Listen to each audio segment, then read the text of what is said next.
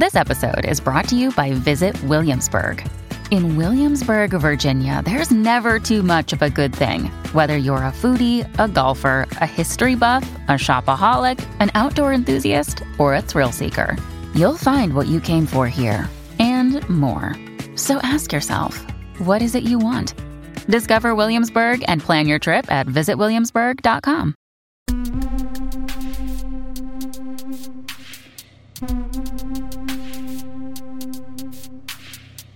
Don't care the messenger with a God-smacked parable, standing in for the creditor. I've got a debt to pay. In a blinding stomachache, tongue-tied for an evil. Welcome to another episode of Religionless Church. I'm your least favorite Enneagram 4 and Religionless Church host, Mesa Menega. In this episode, I talk with Michael Gungor. Michael is a writer, podcaster, and musician. Also musically featured throughout this episode is I.E. Kokoro. I.E. Kokoro is an electronic band from Chicago. You can get connected with both Michael and I.E. Kokoro and their work in the links in the episode description. In the links in the description, you will also find my website, mesamenega.com, where you can find more of my work, including some articles and papers I write, other Religionless Church episodes, and ways to connect with me via social media. If Religionless Church matters to you, there are two ways you can support. First, give the podcast a rating and a review. This not only offers thoughts and evaluations to others considering listening to the podcast, but it also informs me upon what to improve with the podcast. The second way to support is to become a patron of my Patreon page. Patreon is a service where supporters financially support creators. With currently 3 different tiers varying from $1 to $10 a month, you receive respective rewards for supporting my work. Rewards include papers I write, upcoming Religionless Church episode previews, lectures I create, and much more. The links to connect to and support me and my work, including my Patreon page, are all in the episode description. I no longer wish to be your object cause of desire, as I, with my begging rambling, prevent you from your object of desire of this awaiting episode. Therefore, here it is, Religionless Church.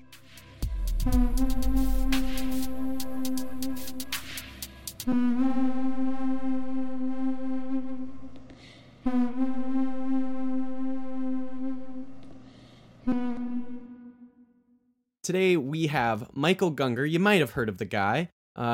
He's around places. He does different things. Michael, you are a father. You're a partner. You are a musician. You're a writer. You're a podcaster. You do lots of beautiful things, pun intended. But I'm curious, Michael. Who is Michael Gungor to Michael Gungor? Oh, Michael Gungor is a story I think Michael Gungor is a story that was handed to this body from his culture, from his parents, his surroundings, and then that story, it's began to the personality, all the stories of who I was and who I was supposed to be and what I needed to do to be the kind of person I was supposed to be. All that caused me a lot of suffering for a long time. And then when I was like 35, 2 years ago, all that kind of unraveled. So now I can't do anything but laugh when you say, who is Michael Gungor? Because it's not what I identify as anymore. It's not. It's a story. But it's an interesting story. It's a good story. It is a great story. And speaking of which, you kind of wrote down that story as best as you could into a book. I'm sure it can't be contained in a book. But you tried at least as best as you can to at least convey a little bit about who Michael Gungor is in a book. I gave it a shot. Yeah, you gave it a shot, and it's a good shot. I really enjoyed reading it. So I'm sure in the process of writing your newest book called This, There was lots of things you learned, but I'm curious, what did you learn about yourself while writing this? Um,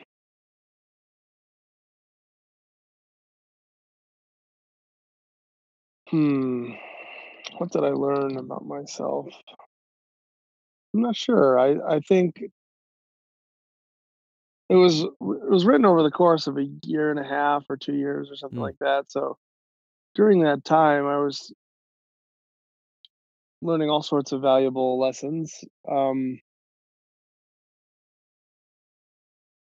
It's hard to like know on the timeline where what was, but the big revelation I think as I dug into the story was how tied together uh, my philosophical and religious and existential questions were with really plain family stuff and friends. Like I thought that I was deciphering the meaning of life and parsing out the subtleties of theodicy and good and evil, and mm, but in reality I that was really tied to wanting my dad to be proud of me mm, and mhm, wanting to be um wanting my friends to like me and wanting to be a good dad, that an admirable father, all the like really normal plain things we want people to like us that are around us, and what those little subtle, not even subtle, those driving desires, um, how they play out in different personalities and through different wounds in all sorts of ways. And usually we try to make it really complex and think of ourselves as being these like really complicated beings. But a lot of times it's just I want people to like me. mm, mhm. And seeing the all those ties uh, was was helpful. Yeah, this book is also about change. That's something I really noticed. That's very evident. Is the change that you can kind of see throughout the journey the reader's taken on. What ways did you change in the process of not throughout this life, this 30-something-year-old life, but in the ways that you changed just by writing this book? In the you said a year and a half or so of writing. Yeah. How did you change even in that year and a half? Well, it's hard to say from the inside of this life, but I I've been told that I feel different than I did a few years ago. I think it's the way that I see it is I've been embodying uh, what I've seen to be true, what I saw to be true a few years ago. That kind of Mm, awakening to my true self, the true unity of all of us, awareness itself. That awakening to that and sight of how my ego is kind of this small story, and the story of Michael Gungor is this small story within that larger story rather than the actual me. mhm, That as an idea came quite clearly, and I could see it and think it and use words to explain it. But getting my stomach to feel that, my mhm, body, and all the different like subtleties of my physiological body to kind of get on board with uh because I think our bodies so often are we kind of tend to think of them as these dumb machines or something like with the captain inside of them, mm, but the body is quite brilliant. Like the body knows how to grow a heart. mhm. uh your ego doesn't know how to grow a heart, but your body did. And when you get cut, your body knows what to do about that. Body knows how to take food and turn it into more body, take air and turn it into life. So I think sometimes we underestimate in the West the role of the whole physiological organism in our experience of life. And Mhm. we tend to make it so much about our thoughts and these abstract ideas. And so I had the abstract ideas pretty clear. But through the last year and a half, that's because those ideas have become more embodied and more part of my lived physical experience. And so I think that has changed the way that I relate to people Mhm. and the way that people experience my presence. Extend the sheep, work for cheap.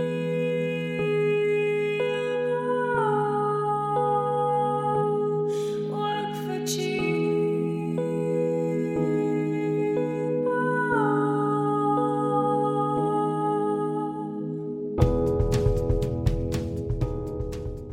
I think I've in the past heard you describe yourself as an Enneagram 5. I would imagine that change is really revelatory and even maybe liberating for you because the 5 lives so much within their mind often, or it has at least an Yeah. inclination to.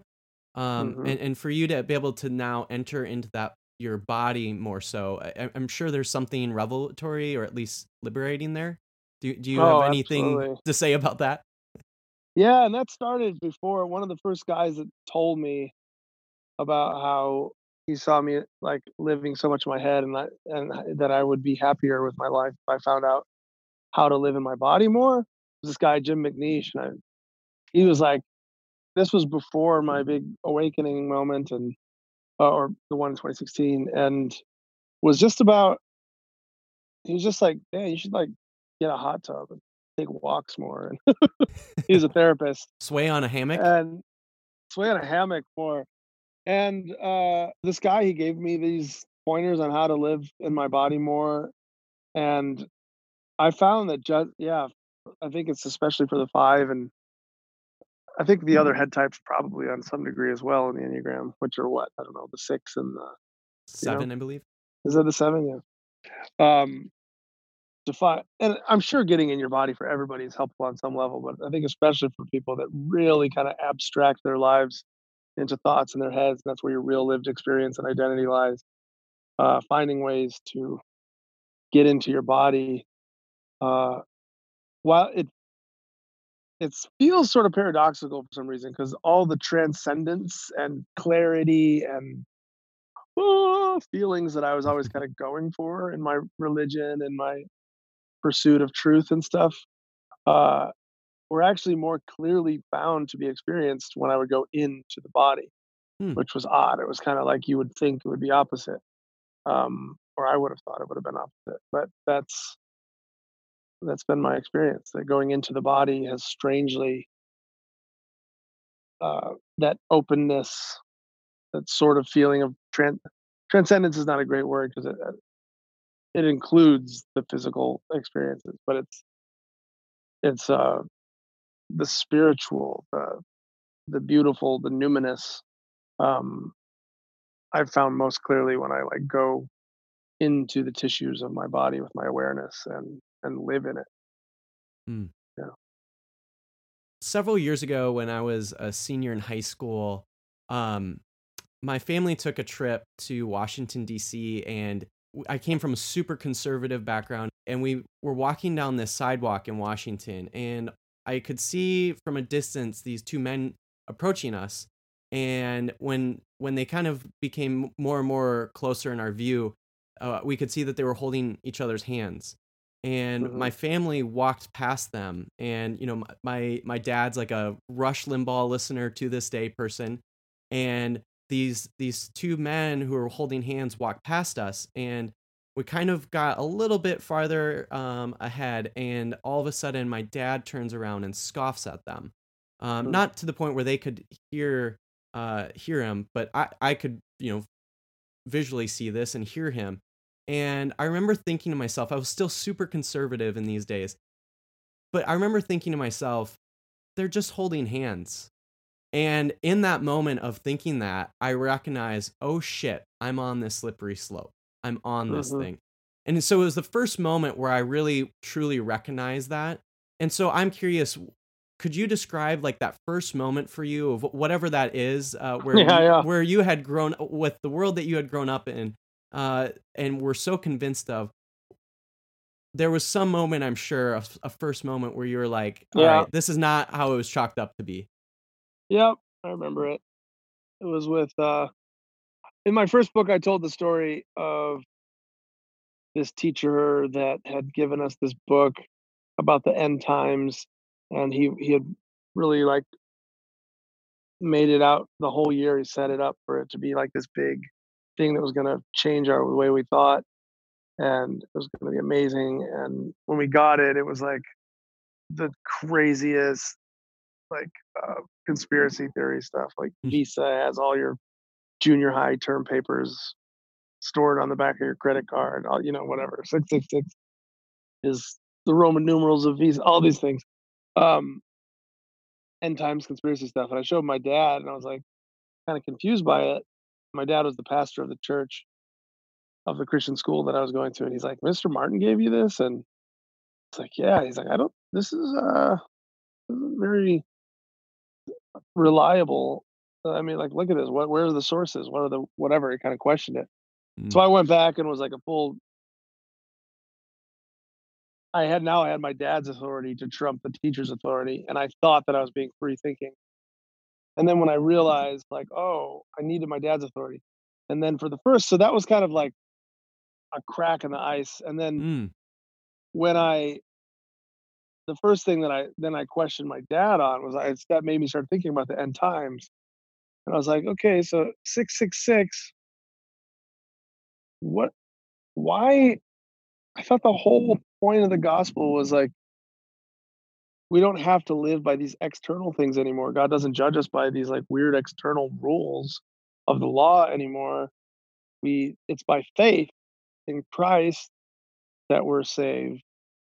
But then why at the end does it change back to being about external things? Why does it go back like if you get the mark of the beast, then all of a sudden you're saved? I Mm. mean, not saved. And if you don't, like, it didn't make any sense to me. And for the first time, metaphor, the possibility of the Bible being written in a way that wasn't absolutely literal crossed my mind. And I was like, oh shit. I wouldn't have said, oh shit. Oh shoot. Um, Dang nabbit. Saying that, what if that, if 666, what if that's like this, just like a metaphor? Like if you put the devil's, if you think it's on your forehead and on your thoughts and your hand, your actions, what if it's more about like how you think and how you live? And if you're going with the systems of the world versus the kingdom of God, kingdom of the world. But then I was terrified Right. that uh, nobody was saying that. Nobody had taught me that, and I was questioning how to read the Bible, and that felt like, where could this go? Where's the line of where it could stop being metaphorical? This is metaphorical. What about Genesis? What about, and then yeah, eventually, what about what the Bible says about gay people? What about Mm. so on and so on? So that slope, uh, I could feel myself starting to slide, and that slide lasted a good 15 years. Still going down it, right? No, not now. Not now, but for a long time, I guess. Talk is cheap.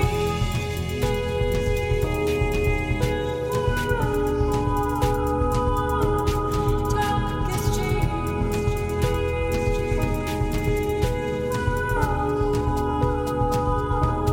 Talk is cheap.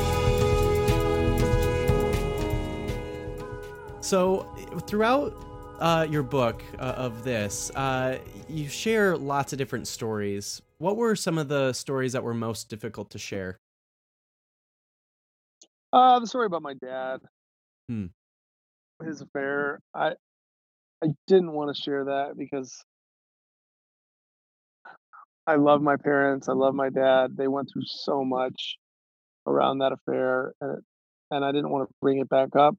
But I didn't know how to talk about my own deconstruction of faith without, like, to leave that story out of it would be to leave out a huge part of why I was going through all those questions.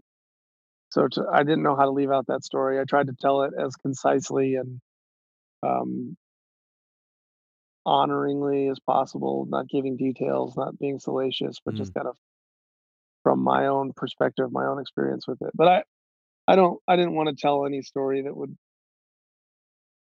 bring anything up for them again, you know. mm, So that was the most difficult to yeah. tell probably. Were there any others that were maybe a little difficult for you to share? Or There were some, I mean, anything that had just involved me, I don't care. I mean, I'm sure reading some of the stories, people would be like, "Why would why would you share that?" Uh, I don't care if it's just about me. Where I get concerned again is if anybody else would be hurt or affected in any way mm, by me sharing the story. yeah, So I did take out a story, or I got a couple stories that were I felt like were not absolutely necessary for understanding the journey that I was on with my thought process. yeah. And kind of just summarize them. You know, some of the stuff that happened in our church at the end of Bloom and how that went down with the senior pastor. I had more of that, the details of that in an earlier draft, Hmm. but I thought that's not necessary for people to know. We were hurt by the leadership of the church was enough. Hmm. Didn't have to get into the details of all Yeah. that. But yeah, those were some of the decisions. Hmm. It's tough to be a person that lives your life in public for those reasons. Sometimes if we're trying to be kind and gentle to the people in your lives and not ever reveal their stuff. But I feel like I have a right as a writer to reveal my stuff. Right. Um, and so I always tried to keep it as my stuff that I was sharing and not other people's Hmm. as much as possible. It's one thing to journey through a transformation in faith and in life by yourself, but it's another thing to do that with a partner. What are some of the challenges and benefits of journeying through a transformation in faith and in life with someone with a partner in particular? I think it's extremely challenging. It's really crazy to me that we lasted through all of Mm, this. Getting married at 19 years old, both of us are completely different than we were when we got married. Both of us would be horrified at who the other person is now. Still might be a little Uh, horrified of who the other person is. she might be horrified. She might be a little horrified of me. I don't know. No, I mean we love each other, and I can't. It's amazing. I think it's obviously challenging, especially when the times that you're moving through different things. Like we've ended up in a pretty similar place, thankfully. Um, but it wasn't the case the whole time. And so walking that journey, I don't know many people that do that change so drastically and stay together. And I get why. I don't judge anybody that doesn't stay together. It's hard. Hmm. So I feel super lucky that we somehow change in similar enough ways to make it work and just to keep our lives together. But um, yeah, it's not easy. It's I feel like any significant thing that you do is always even not even significant. It's anything you do with more people is it automatically is more complicated. Like to run, Hmm. I could run a mile, but if I have to run a mile holding someone else's hand, that's more complicated. We're probably going to be. I'm not going to run it as fast. You know, Yeah. it's going to be more challenging. So um, yeah, to run almost 20 years of change, life change with somebody else hand in hand is not Hmm. an easy task. You're someone who has been deeply involved in music. What music has accompanied you throughout this deconstruction and transformation in life and in faith? Different times, different things were more important.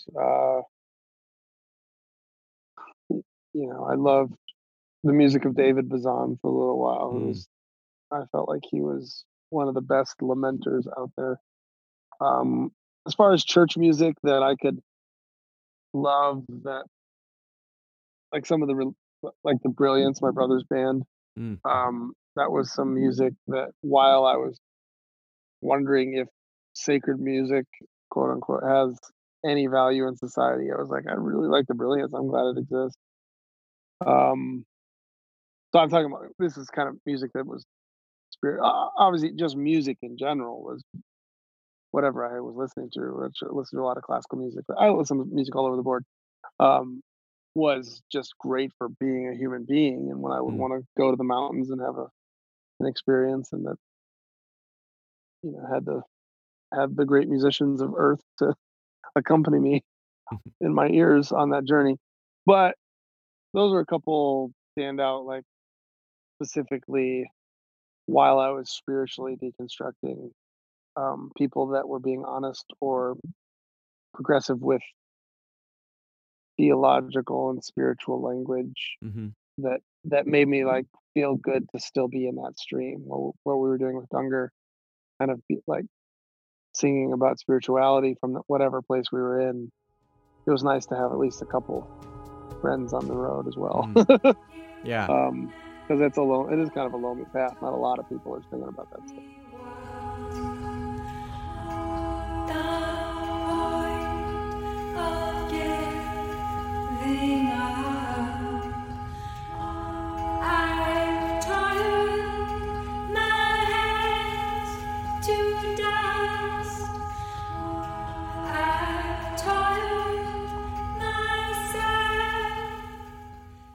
Today I have with me Kelly from IE Kokoro, and I was just saying that your name is so brilliant. The IE obviously kind of being the sort of short form of example in English literature, and then Kokoro, you were just telling me, is Japanese for like essence. And so I just love that, like Thanks. example of essence. It's just so great. Yeah, thank you. Yeah. Thank you. Yeah. So you recently released in 2018, in July of 2018, an album called Decalogue. Yes. And there's a lot going on with this. It's not just Decalogue for the sake of having a name of Decalogue. Like there's actually 10 songs on the album, and they all kind of have a concept behind them. They're not just a scattering of different stories and maybe some personal themes that you're trying to flesh out. There's actually kind of a theme that weaves throughout the album. So yeah, do you want to share a little bit about maybe why Decalogue, why the name Decalogue, and then also what are some of the themes, or what's that main theme that's weaving throughout all the songs in the album? Sure. Yeah. So the impetus for Decalogue to begin with was actually a really stupid reason, is that my dad had emailed me and said that if I didn't make money that year, for taxes, I'm under IE Kokoro. And he said that if I didn't make money, that it was going to be a problem with the IRS. And I think he was joking, but I was like, oh, crap.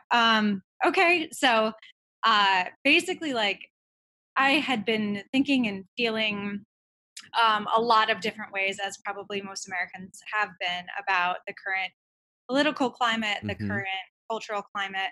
And as a Christian, having come from a more fundamental Christian roots, having come from more fundamental Christian roots, I have spent a lot of time in my adulthood deconstructing what I learned and reconstructing it in light of kind of where I see the human experience and obviously God and Christ in that. And so it was sort of the perfect storm for developing this album. That I wrote it in 10 days, recorded it in 10 days. It's 10 songs.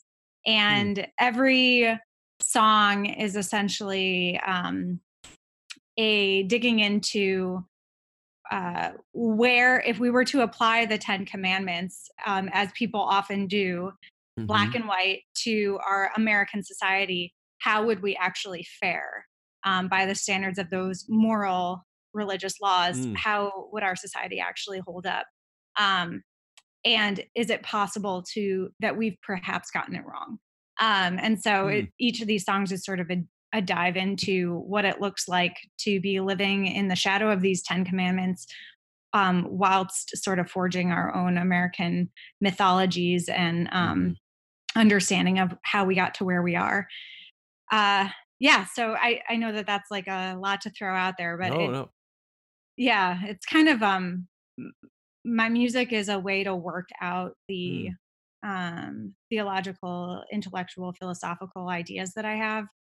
And this album just happened to strike me right at a time that it also felt like our society was hitting a breaking point mm, in a lot of mhm. ways and still is, honestly. Yeah. But What did you learn about yourself while writing an album like that versus maybe other mm, albums that you've written? sure. Yeah. So the album before this one was called Ephemera. And that is really like a diving into memories and places that have been meaningful to me. So it was deeply personal. Mm, And this album felt more not to like be not to seem egotistical or something like that, but it felt more prophetic. It felt more mm, like um, an urgent message that needed to be told. mhm, And so, in a lot of ways, it was even in some respects divorced from my own personal experience mm, and in intentional stepping into the shoes of others who I I long to have empathy for their experience, and so it was mhm, sort of trying to understand, seeking understanding, essentially. So it's a little bit more removed. I would say there's less of my personal um, thoughts and feelings in it, and a lot more of a an attempt to understand and to sort of embody what I'm trying to understand. mhm. So Because this album sort of has a concept that weaves throughout it, musically, I'm sure there was something there where you're like, there needs to be a representation of that in the music. What mm. was that, and how did you sort of process through what you wanted to do musically to also kind of better integrate what you're conveying lyrically? Yeah, so my past albums had been recorded in a studio, super neat and Hmm. clean and very well produced. This album, you can hear the grittiness of Mm, the city behind it. hmm. I recorded it in my bedroom. I live right above the train tracks of the Chicago L. Oh, that's So great. yeah, you can hear like the rumbling. My vocals are not tuned to perfection. The songs are a little faltering. Mm, It's decidedly imperfect, and I wanted it to feel messy in some ways, mm, not like out of control, but I wanted there to be a realness, like an authenticity to it that hmm. I felt like one, I was pressed for time, so I couldn't get into a studio, but two, honestly, it was the best situation because I think it really lent to the like character and the Mm. authenticity of what I'm saying and the compositions. So, Yeah. mhm. What were some maybe books you were reading or maybe some artists you were listening to that you think maybe had an influence on this album? Yeah, so I had been reading a lot of Niebuhr at the time. Oh, okay.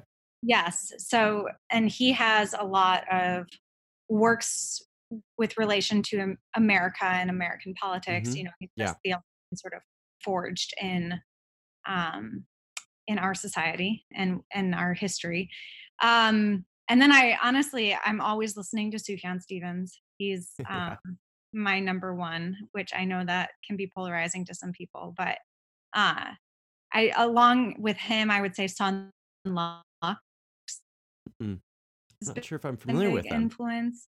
Um, and interesting, huh? I'm not sure if Oh, I'm really familiar with them. yeah, they're more of an experimental band. I would Okay. say that they're sort of this digitized experimental. It's Mm, amazing. Ryan Lott, who's the musician, is phenomenal. mm. Um, and then Bazan, Yeah. listening to a lot of Bazan. Obviously, Curse Your Branches, the Mhm. big part of it. And then maybe the dark horse of it all that people wouldn't assume is I really love Manchester Orchestra, which I feel like a lot of people obviously that's also polarizing, but I think there's some really beautiful authenticity to the way that Andy Hall sings and the lyrics that he writes and the way that he chooses to compose songs. And so that was a big part of it. He's just so on the nose, as is Bazan, as is Yeah. Sufjan. What are you thinking about doing for maybe like tours or upcoming projects now that you've released Decalogue, which, is only a few months away from being a year old now? I know. Don't say that. It gives me anxiety. I'm always playing shows, especially in the Chicago area. So I have a show coming up at the end of May at one of my favorite venues. It's where I test out new stuff Okay. before I go and play at larger venues. So if anyone's in the Chicagoland area, it's at Uncommon Ground in Lakeview. But I am in the process of trying to figure out what my next step is with regards to touring. Hmm. I haven't historically done it. So if anyone wants to bring me to a venue in their city, that would be great. But besides that, I'm working on another album, hopefully to be released in 2020. It's I like to say it's sort of like a patient sadness is kind of what I'm working through right now. So um yeah, I expect there to be a lot of slow paced, weepy vocals. I pride myself on having some hauntingness to my music, and I expect that this album will be full of that. So, That's great. yeah. Well, thank you again for sharing your music and sharing some of the inspiration and stories behind your last album. Awesome. Thank you for having me.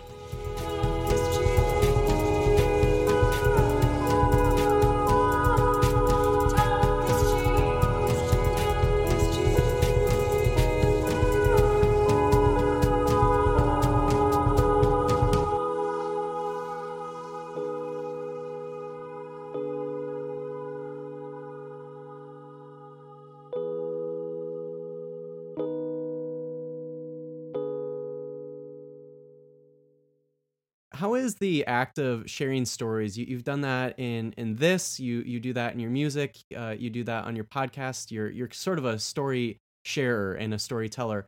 How is the act of sharing stories liberating?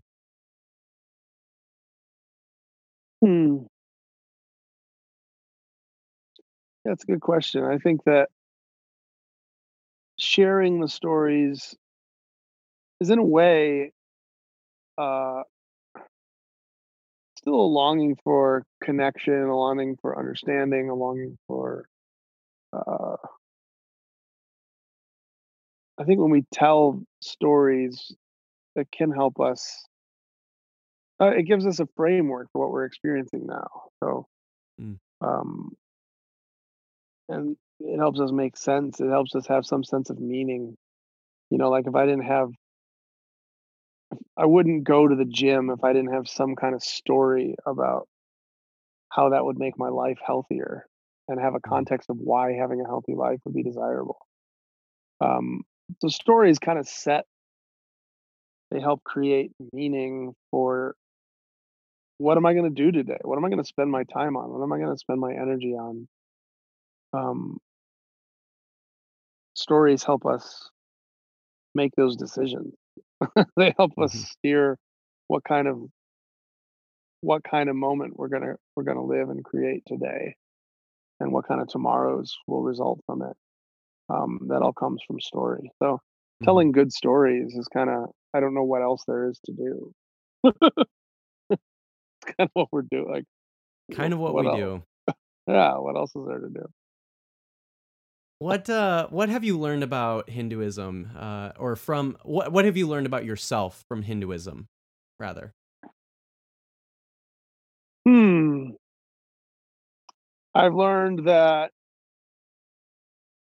I love God. I've learned that I, I'm not a person like I for a while I tried to let go of any God language, and Hinduism kind of helped me rediscover how much what and how about my Christian faith I still love and I'm grateful for, and uh, brought some magic back into my world as far as Mm. um, so much of the religious language of my Christian heritage had become cliche, had become tied to trauma and experiences that Mm. I I didn't like. Um, and so then to see some of the same stuff, but from a totally different and sometimes opposite like view of reality, but them saying some of the same things from the other side of a coin, Mm. uh, helped me see the whole coin differently, if that makes any sense. So, and Mm. then when I saw the whole coin differently, I could go back to the other side, the side I came from, like, oh, okay. Um, so sometimes like some fresh stories. 'Cause Mm. I didn't have baggage about Ram like I did about the Holy Spirit, you know? Yeah. I didn't have when somebody said Hanuman, I wasn't like, oh, geez, the freaking Sunday school teacher that made me hold the glue bottle in the corner for 20 minutes because I was talking and trying to control all of our behavior by talking about the Holy Spirit being grieved with how we were laughing with our friends. You Mm. know, there weren't those stories associated with any of these new stories. And so, like, all these new images and um, stories and ways of talking about the divine kind of opened up not only new thought, but old thought as well, and how it all goes together. Because they were new to you, did it almost feel like you were able to encounter them like a child would encounter new stories? Yeah, I think that's a great way of saying it.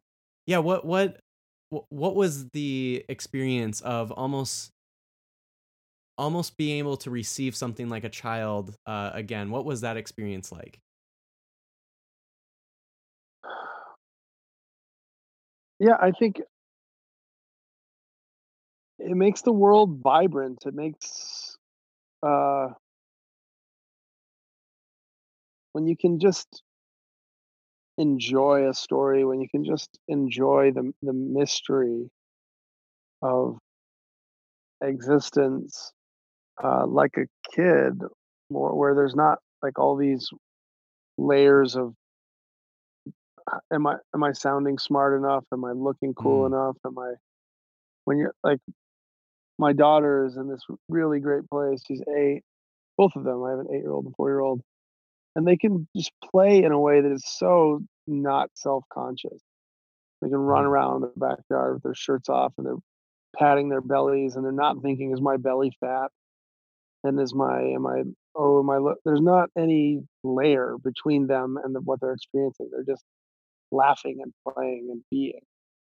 And I think sometimes we miss the playfulness of religion and the stories that and spirituality. Like it can become in the West, especially, so somber and serious, and we come into these great cathedrals and churches where we have serious business to do. Mm. And this is like we're talking about whatever the source of all of this is the same source that like creates farts and sea cows and like every hilarious thing that exists. And we're all like, "Ooh, this is very serious." And it's hilarious. Like existence is hilarious. And all of it, there's a playfulness about it and an absurdity about it. These walking like meat machines that are like, this is very serious. Mm. And so I don't know. I think the different stories can help bring it. When you see when the story is about like an elephant god taking away your fears, or like this Hanuman monkey who grows as giant as the sea and then goes. There's like a absurdity and a playfulness about it that uh, I don't know. Sometimes I feel like the Western Christendom has a lot to learn from. Hmm. Yeah. Last question. How can listeners get connected with you and your work? But let's be honest, they probably already know where to go, but they're probably wondering who this annoying host is. But nonetheless, how can listeners get connected to you and your work?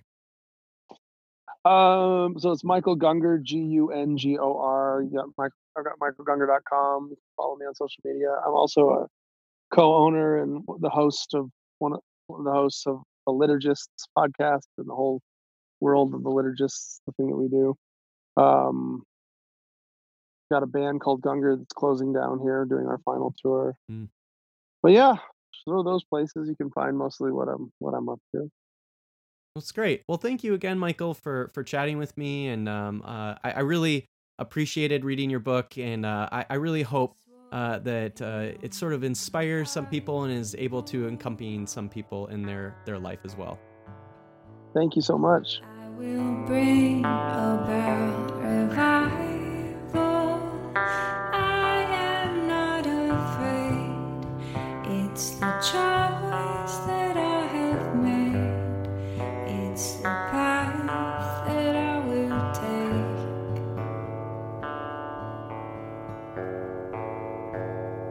Listen to me, dear. If that episode left you hanging and you're wanting more from both Michael and I.E. Kokoro, you can find links to connect to them and their work in the episode description.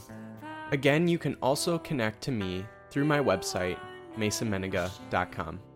There you can find more of my work, including some articles and papers I write, other Religionless Church episodes, and ways to connect with me via social media. Also, as I mentioned at the top of the episode, if Religionless Church matters to you, support by giving a rating and review and by becoming a patron of my Patreon page. Thank you for listening to Religionless Church. I send you out with this. May the divine bless you with doubt and keep you disrupted. May the divine make the divine's face of infinitude shine upon you and show you graciousness to your own finitude. May the divine lift up the divine's countenance of justice upon you and give you whole unsatisfaction, now and forever. So be it.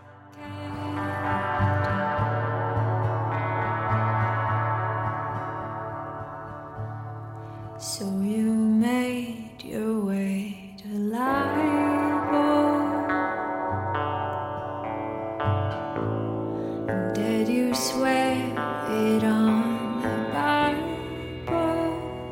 When I kiss your lips, is it love that I detect, or the taste of your